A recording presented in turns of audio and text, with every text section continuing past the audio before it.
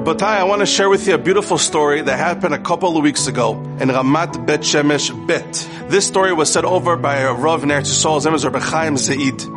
He said that a couple of weeks ago, an Avrech, a kollel person, walked inside the shul into First Seder, all shaken up, and his friends asked him what happened. He told them, Rabbi, I want to share with you what happened to me this morning.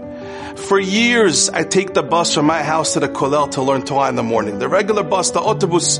And every single morning doing shachit, doing the prayers in the morning, I daven to Hashem. Hashem, please help me that today I'm going to be able to watch my eyes. Hashem, please help me with shmirat ha'inayim. Any davens. Today I walk up to the bus, I go up the stairs and I go on the bus. The chiloni bus driver, the secular bus driver turns to me and tells me, Atem dati'im, you religious people, I know what you do. You hooked up with God because I know you're doing something. And the Avrech is asking the bus driver, what are you talking about? What's going on? He says, I want to tell you something. Every single morning when you walk on the bus, for some reason, even though every single day someone sits in your seat, which is behind the bus driver, for some reason, every time you walk on the bus, either the person that was sitting in that seat behind me gets off the stop before, or that person moves when you walk in.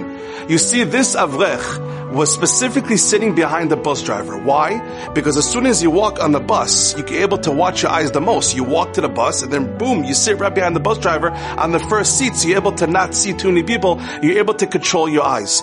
This person every single day was davening to Hashem. Hashem, please help me control my eyes. And he didn't even realize how much Hashem hooked him up. Every single day the bus driver said, for some reason, even though someone was sitting in that seat before you, either they got off in the stop before you or they moved as soon as you walked onto the bus.